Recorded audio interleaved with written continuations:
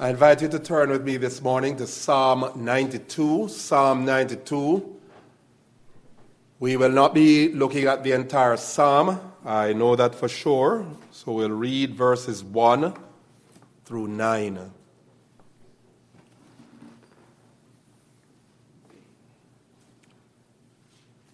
It is good to give thanks to the Lord, to sing praises to your name, O Most High, to declare your steadfast love in the morning and your faithfulness by night, to the music of the lute and the harp, to the melody of the lyre. For you, O Lord, have made me glad by your work. At the works of your hands I sing for joy. How great are your works, O Lord! Your thoughts are very deep. The stupid man cannot know, the fool cannot understand this, that though the wicked sprout like grass and all evildoers flourish, they are doomed to destruction forever. But you, O Lord, are on high forever. For behold your enemies, O Lord, for behold your enemies shall perish. All evildoers shall be scattered. It is said of the 18th century British preacher Matthew Henry that after being robbed, he wrote in his diary, quote, "Let me be thankful first because I was never robbed before. Although they took my purse, they did not take my life. Third, because although they took my all, it was not much. And fourth, because it was I who was robbed and not someone else." End quote. In Scripture, we have roughly 180 references to thanksgiving, all of which cite God as the one to whom thanksgiving is to be rendered. And Psalm 92 is one of the many portions of Scripture which embraces this subject of thanksgiving. And with this psalm as the basis for our study this morning, there are two main headings under which we want to discuss this matter of giving thanks to the Lord. First of all, the warrant for thanksgiving. The warrant for thanksgiving. In other words, the question, what is the justification, the rationale for rendering thanks to God? And first of all, as suggested by the psalmist, the warrant for thanksgiving is this. It is commanded by God. As established in the Word of God, it is the express command and will of God that we give him thanks. In fact, numerous times throughout the Scriptures, we are commanded to thank and praise the Lord. Psalm 50 and verse 4 says, "Offer to God a sacrifice of thanksgiving and perform your vows to the Most High." We read in Psalm 107, verses 21 and 22, "Oh, that men would praise the Lord for his goodness and for his wonderful works to the children of men. Let them sacrifice the sacrifices of thanksgiving and declare his works with rejoicing." Skip over to the New Testament and we hear the Apostle Paul urging young Timothy, a pastor at Ephesus, to teach his congregation to thank the Lord. First of all, then, he writes, 1 Timothy chapter 2, verse 1, "I urge that supplications, prayers, intercessions, and thanksgivings be made for all people." And writing to the Colossian Christians, he declares in Colossians chapter 4 and verse 2, "Continue steadfastly in prayer, being watchful in it with thanksgiving." These and many other scriptures highlight the need for us to give God thanks. And these and many other scriptures underscore the truth that our giving thanks to God is not a matter of mere option. Rather, it is an obligation we have before God. It is not simply a question as to whether we desire to give God thanks. In fact, it is our bound duty to do so.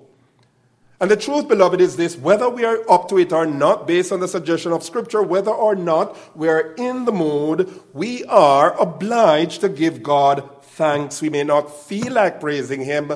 We may not feel like thanking Him, or circumstances may not seem to warrant giving thanks to God. Nevertheless, the Word of God commands us to do so. In fact, 1 Thessalonians chapter 5, verse 18, here the Apostle Paul, in everything, or rather, give thanks in all circumstances, for this is the will of God in Christ Jesus for you. The warrant for thanksgiving, first of all, then, is this: it is commanded by God. But second, as regards the warrant for thanksgiving, and here's where we come closer to our text. In fact, we begin by looking now, it is commended by God. Number one, it's commanded by God, but here in our text, verse 1, it is commended by God. Notice what the psalmist says there in verse 1. Our text asserts it is good to give thanks to the Lord and to sing praises to your name, O Most High. Of course, the question is, in what sense is it good to thank the Lord? Well, we could think of its being good from the standpoint of the spiritual benefits it provides us. You see, thanksgiving to God has a way of inspiring hope and courage in the face of challenges and difficulties. We see this in the case of the Apostle Paul. In Acts chapter 28, verse 15, we are told that when he saw certain brethren, and considering all that Paul had been through, Paul, even as he met these brethren, was in trouble with the Roman government. And the Bible tells us he thanked God and took courage.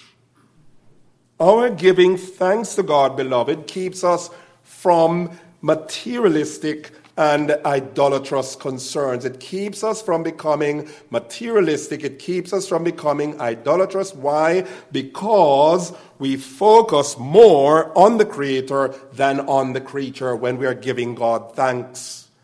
A spirit of thanksgiving, we would say, is a preventative also against ungodliness and unholiness.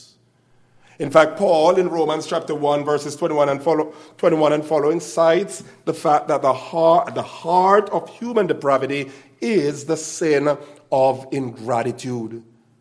That's where the sin of humanity lies. It is in the sin of ingratitude, because men did not honor God nor glorify Him as God, Paul says. They sank into all kinds of debased thinking and living. They did not honor God nor give thanks to Him, Scripture says. And in consequence, what occurred, as far as their delving further and further in sin was concerned, among other sins, lust, greed, shameless sexual perversion, envy, murder, deceit, maliciousness, and every other form of sin. Romans chapter 1, verses 24 and following. In fact, in 2 Timothy chapter 3 and verse 2, Paul predicts how that in the last days, people would be what? Ungrateful and unholy. Notice how he links the two: ungrateful and unholy. Second, it is good to give God thanks to the Lord from the standpoint of its pleasantness, from the standpoint of its delightfulness. The psalmist says, for example, in Psalm 147 and verse 1, it is good to sing praises to our God, for it is pleasant. In other words, it's a delightful thing. It is a pleasing thing to be in the presence of someone who is given to thanksgiving. We know what it is to be around people who are always murmuring, complaining, bickering. We can hardly stand being around them. What we want, as soon as possible, to get out of their reach. Right away we sense the ugliness, the bitterness of a life that is devoid of thanksgiving. But how pleasant a thing it is, how inspiring it is.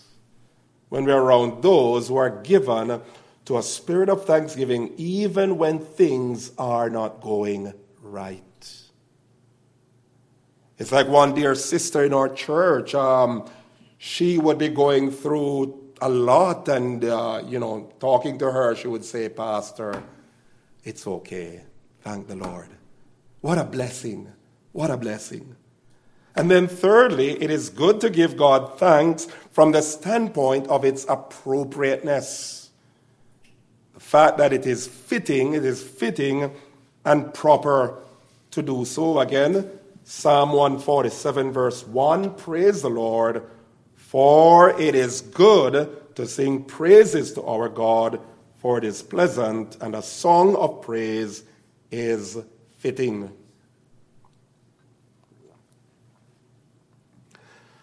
Now, this seems to be the sense in which the psalmist uses the word good in this passage. He's saying it's a fitting thing to do, it's the right thing to do, it's the proper thing to do.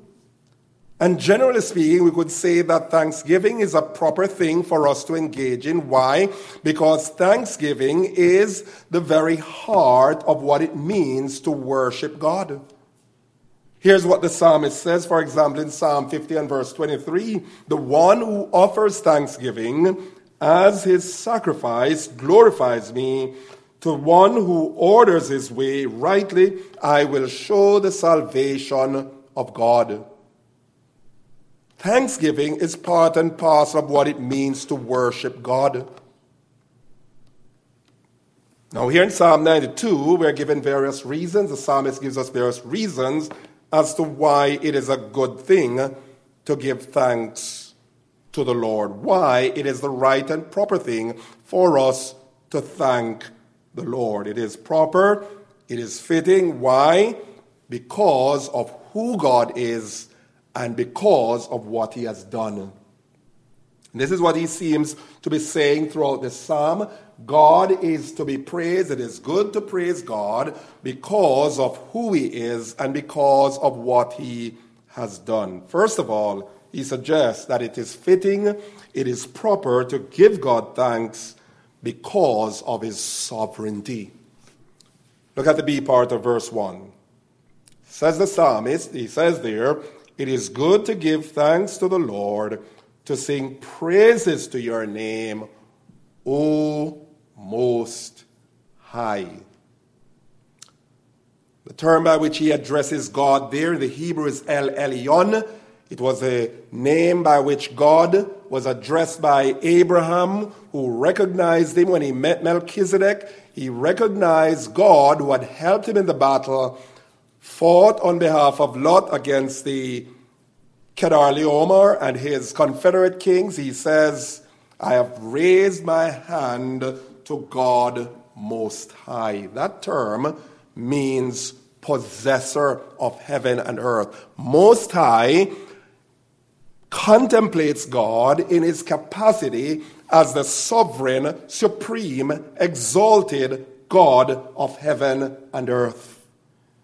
It means he is King of kings, Lord of lords, by virtue of which he is in control of all things, of all peoples, of all entities.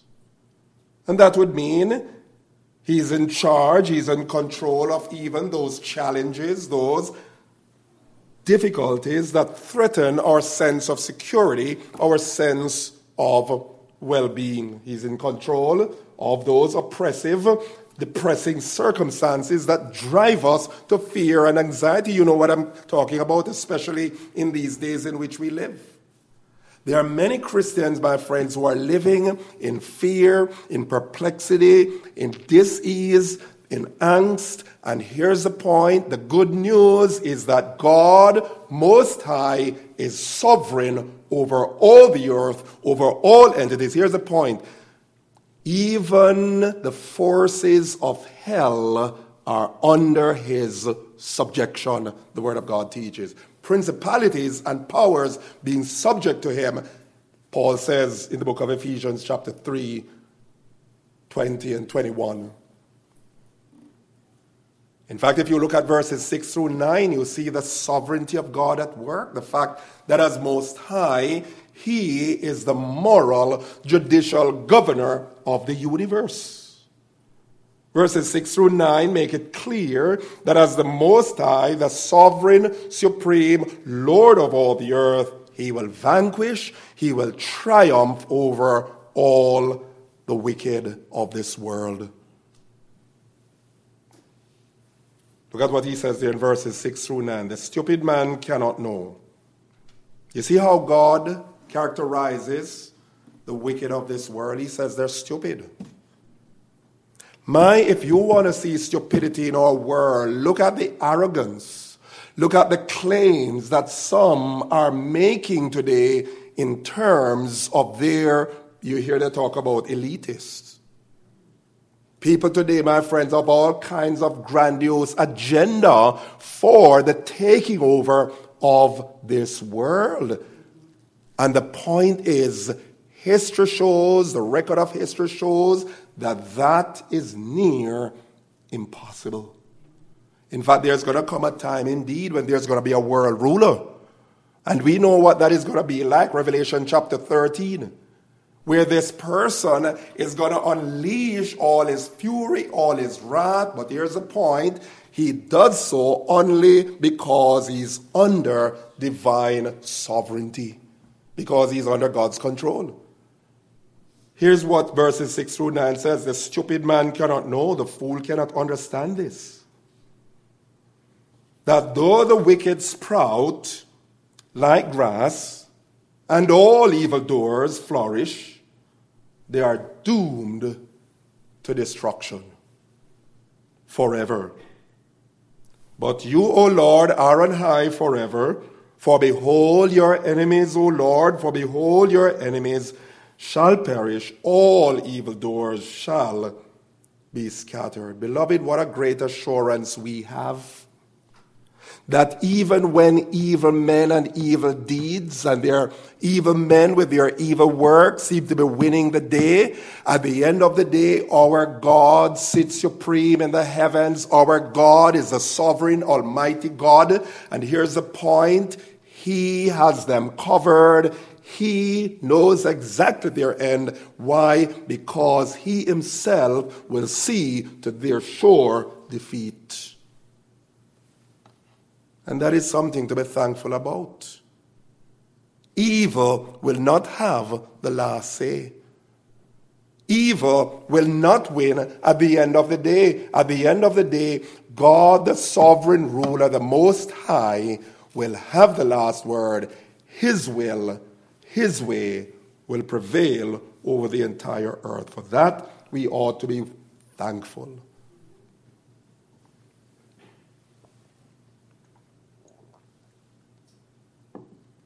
So it is fitting and proper to thank God, first of all, because of His sovereignty. Second, it is fitting and proper to thank God because of His sustaining grace. Look at verse 2.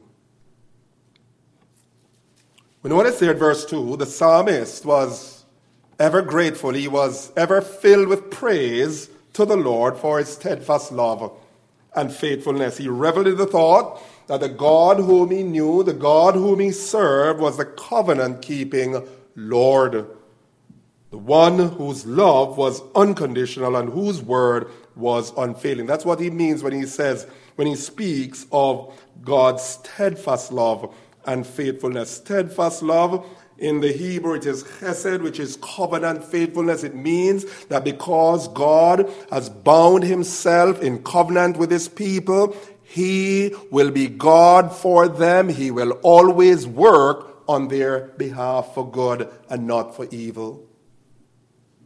His faithfulness means that whatever He utters by way of promise, He will surely fulfill. He's a God who is trustworthy.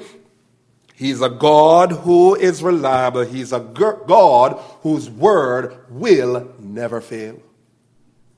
And we recall this combination of the Lord's steadfast love and faithfulness from Lamentations chapter 3 and verse 22. Because there in Lamentation chapter 3 verse 22, the prophet Jeremiah, as he looked at the whole problem of human depravity, human sinfulness, and as he looked even at the people of God, prone to sin as they were, here's what he said. He says, the steadfast love of the Lord never ceases. His mercies never come to an end. They are new every morning. Great is your faithfulness. We know it by another version, the King James Version. It is of the Lord's mercies that we are not consumed, because his faithfulness, because his compassions fail not. They are new every morning. Great is thy faithfulness. And what the psalmist is suggesting here, beloved, is this, that it is in view of who God is, in terms of his covenant faithfulness, in view of his covenant loyalty, that we are preserved from the wrath of God, from the judgment of God. Beloved, how continually thankful you and I need to be for the grace of God that saves us, yes, but also for the steadfast love and faithfulness of God that sustains us. You know something? God, by his grace, saved us. We were wretched. We were lost. The truth is, even though saved by grace, listen to what the songwriter says, and it's true in your life and mine. Prone to wander, Lord, I feel it. Prone to leave the God I love.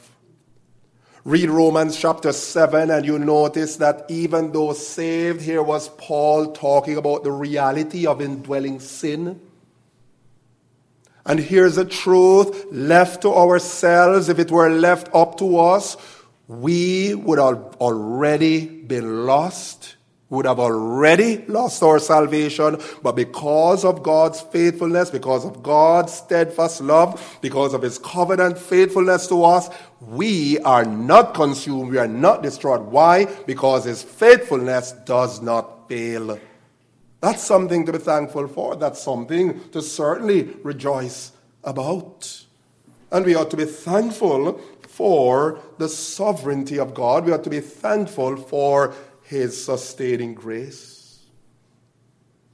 But notice thirdly, it is a good thing to give thanks to God. Why? Because of the satisfaction he affords. Note verse 4, for you, O Lord, have made me glad by your work. At the works of your hands I sing for joy. You have made me glad by the work of your hands. The works of your hands. Well, the question is, what are the works of God's hands? Because he pluralizes the word work here. It's not just one particular work. What are the works of God's hands that make us glad? Can you think of them? First of all, there's the work of creation. There's the work of creation. And God's work of creation, beloved, makes us glad by doing us good, Acts chapter 14, verse 17, satisfying our hearts with all that is conducive to our happiness and our well-being. When God created this earth, this world, this earth, and he looked and he said, yes, it's very good. He created all that was useful, all that was beneficial for man's well-being. He says it is very good. Think of the things you and I enjoy today. We enjoy. Many of us are going home. Most, if not all of us, are going home today. I'm thinking ahead. It's next week. Thanksgiving, big holiday. We're going to be having what? Lavish tables, many of us. Good food. That's one of the blessings of God's creation. The Bible tells us he does us good, satisfying our hearts with all that is conducive to our happiness and well-being. What other work has God done? The work of redemption. The work of redemption. The work of redemption through our Lord Jesus is a work of God's hands which make us glad, particularly as we contemplate what we have been redeemed from. Beloved, do you know what you have been saved from? We have been saved from the wrath of God. We were lost, the Bible teaches. We were dead in trespasses and sins. We were wretched. We were filthy. And yet the Bible says, but God, for his great love, wherewith he loved us, even when we were dead in trespasses and sins, he made us alive together in Christ. That ought to make us glad. What other work of his hands can we rejoice in? There's the work of creation. There's the work of redemption. But, oh, beloved, the work of divine providence. The work of divine providence is yet another work that makes us glad. And when we talk about God's providence, what are we talking about? The fact that God orders and he orchestrates all events, all peoples, all situations, and he melds them together so that they work for our good. They work for the good of those who love God. It means that all the bitter experiences of life, bitter as they might be, come by his divine ordering. And when we think of the end product, what God is doing, even through the pain, even through the sorrows, the distresses of life, God is working all things together for the good of his people. And so here are three aspects of God's works which furnish us with grounds for giving God thanks and for rejoicing in him. How you and I need to be thankful for his work of creation, how we need to be thankful for his work of redemption, and how we need to be thankful for his work of providence. It is fitting and proper to give God thanks. Why? Because of his sovereignty. He rules in heaven and earth. He's going to put down wickedness. He's going to put down wicked men. It is good to give God thanks because of his sustaining grace. That grace, that mercy, that faithfulness, that covenant loyalty, whereby he doesn't destroy us and wipe us out when we sin against him.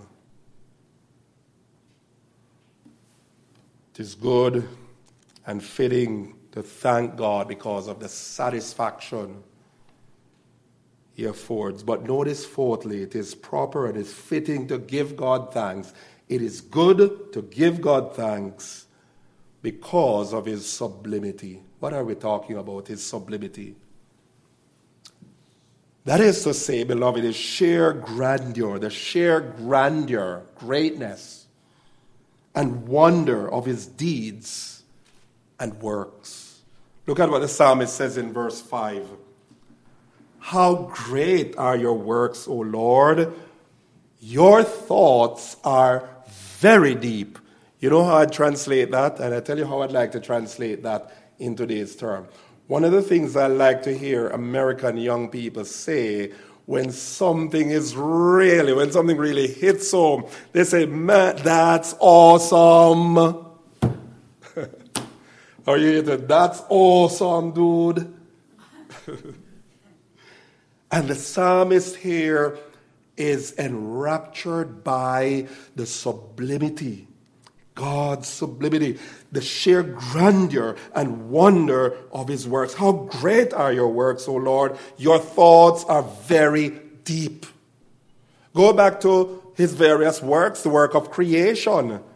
And surely creation evokes great awe and wonder. Why? Because Psalmist tells us in Psalm 19 verse 1, the heavens are declaring the glory of God. What is the glory of God? The weightiness of God, the heaviness of God, the majesty of God, the grandeur of God.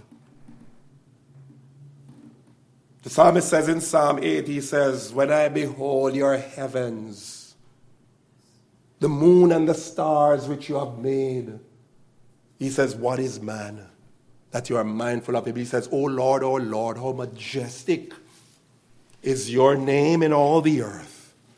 His work of creation evokes awe and wonder, but then his work of salvation also awakens awe and wonder and adoration. Here, for example, the Apostle Paul in Romans chapter 11, 33 to 36, as he surveys the vastness of God's redemptive activity in the Lord Jesus Christ. Hear the Apostle Paul, oh, the depth of the riches and wisdom and knowledge of God. How unsearchable are his judgments, and how inscrutable are his ways. For who has known the mind of the Lord, or who has been his counselor, or who has been given a gift to him that he might be repaid? Verse 36, for from him and through him and to him are all things. To him be glory forever and ever. Amen. Paul is enraptured at the thought of redeeming grace. The Apostle Peter, we hear him in 1 Peter chapter 1, blessed eulogatos, eulogize be the God and Father of our Lord Jesus Christ, who has begotten us again to a living hope by the resurrection of Jesus from the dead, to an inheritance incorruptible and undefiled, and that fadeth not away, reserved in heaven for you, who are kept by the power of God through faith unto salvation, ready to be revealed in the last time. And if we stop to think of it, my friends, what God saved us from, who we are by virtue of God's saving grace, and more so what we are going to be, then I tell you this, that's cause for shouting glory, hallelujah. The Apostle John says, beloved, now are we the sons of God, and it does not yet appear what we shall be. But we know that when he shall appear, we shall be like him, for we shall see him as he is. Listen, that's cause for rejoicing. For light affliction, which is but for a moment, is working for us a far greater and exceeding weight of glory, while we look not at the things that are seen, but at the things that are not seen, for the things that are not seen are eternal. My friends, when we stop to think of these truths, they enrapture our hearts and impel us. Yes, they compel us to thank and praise Almighty God. And so I ask the question this morning, beloved, do we, like the psalmist, take time out to ponder the greatness of God's work and the depths of his thoughts? What great material these provide us for great gratitude and for praise to Almighty God. Well, we've looked at the warrant for thanksgiving. Finally this morning, the way of thanksgiving. That is to say, the manner in which we should give God thanks. And again, the psalmist gives us useful instruction here. First of all, we should give thanks to the Lord frequently. We should give thanks to the Lord frequently. Notice in verse 2 that not just on a special day like we celebrate Thanksgiving Day, but what? Day and night, the psalmist says. Day and night he would be thankful to the Lord. What this says to us, beloved, is this: that for the psalmist, even as it should be for you and me, thanksgiving was an integral part of his life. His life was a life of continual, unending gratitude to God. We could say for him that for the psalmist, thanksgiving became a matter of thanks living.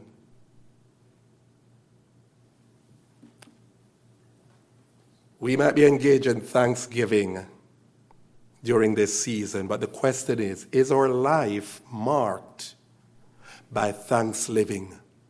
Are we living lives of gratitude, lives of thanksgiving to God? We should give thanks to the Lord frequently. The psalmist says in verse 2, he says this: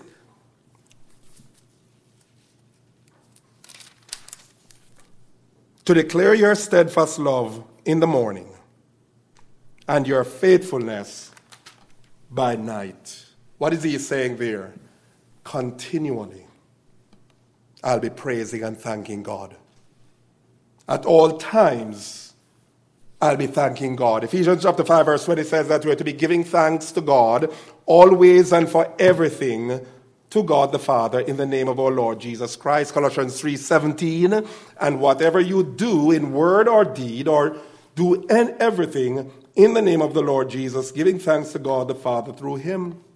Psalm 30 verses 11 and 12, you have turned for me my mourning into dancing. You have loosed my sackcloth and clothed me with gladness, that my glory may sing your praise and not be silent. O Lord my God, I will give you thanks forever. Forever. And then Psalm 119, 62, here's what the psalmist resolved to do. He says, at midnight, I shall rise to praise you because of your righteous rules.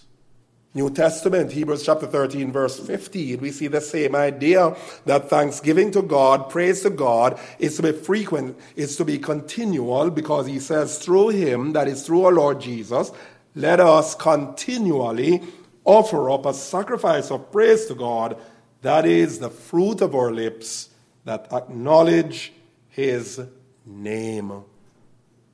Thanksgiving is to be frequent. It is to be constant. We're to be thanking God always. Why? Because never for a moment are we without the mercies of God. Daily he loads us with benefits, the psalmist tells us. Never for one moment do we cease being the recipients, the beneficiaries of his bounties and his grace. It's like the songwriter puts it like this. He says, morning by morning new mercies I see. All have needed, thy hand hath provided. Great is thy faithfulness, Lord, unto me.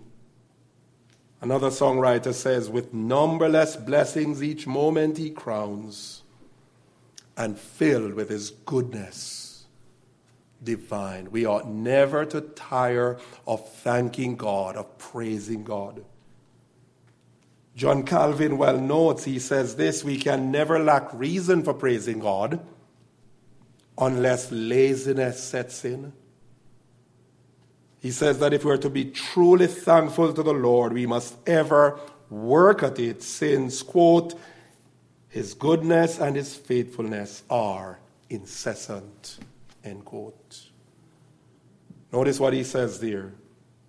We can never lack reason for praising God unless laziness sets in.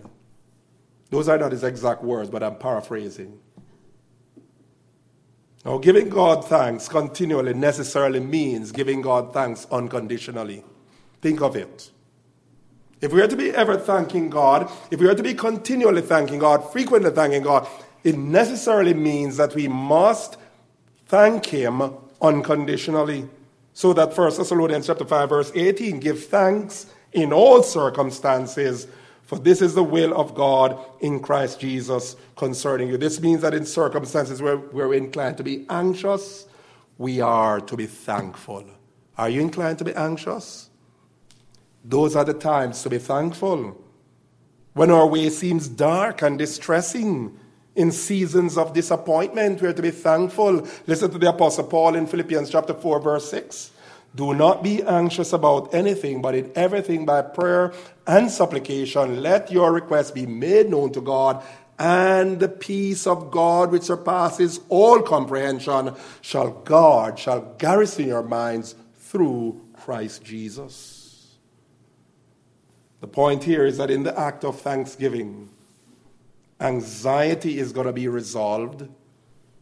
Why? Because being God-focused, thanksgiving sees by faith the all-powerful God at work, already addressing those matters that concerns us. So even though we have not yet received the mercies, the blessings, thanksgiving by its very nature relieves anxiety. Why? Because it's God-focused. And it accepts as a given that which is not yet received. And then finally, not only should we thank God frequently, it is good to thank God frequently, but we should give thanks to the Lord fervently. We should give thanks to the Lord fervently. That is with intensity of expression. How do we do that? The psalmist tells us. He says we are to do so by means of singing and the playing of instruments. Look at verses 1 3 and 4. Twice he speaks of singing, and he talks about the playing of instrument. And throughout the Old Testament, particularly in the Psalter, melody, both vocal and instrumental, play a vital role in the worship of God. In the days of his reign, for example, David, think of this, David appointed among the Levites individuals whose function, whose sole task was to do nothing but thank and praise the Lord with singing and the playing of instruments. Come over to the New Testament, and there we see the importance that God places to singing in worship. In Ephesians 5:19 and 20, Paul instructs the Ephesian Christians. He says they are to address one another in psalms, hymns, spiritual songs, singing and making melody in your hearts to the Lord, giving thanks always for everything to God the Father in the name of our Lord Jesus. He tells them similarly in Colossians 3:16 and 17, let the word of Christ dwell in you richly, teaching, admonishing one another in all wisdom, singing psalms and hymns and spiritual songs. Here it comes, with thankfulness in your hearts to God. And whatever you do, in word or deed, do everything in the name of the Lord Jesus. Here it comes, giving thanks to God the Father through him. And if there's one thing we can say about singing is this, that it has a sanctifying effect upon the soul. Singing, beloved, as a way of solidifying the truths of God's word upon our hearts and minds, making those truths real to us. The act of singing to the Lord inspires the heart and the mind to richer, deeper engagement with God. It's good to give thanks to the Lord because of who he is. It's good to give thanks to the Lord because of what he's done. Who is he? He's the sovereign God.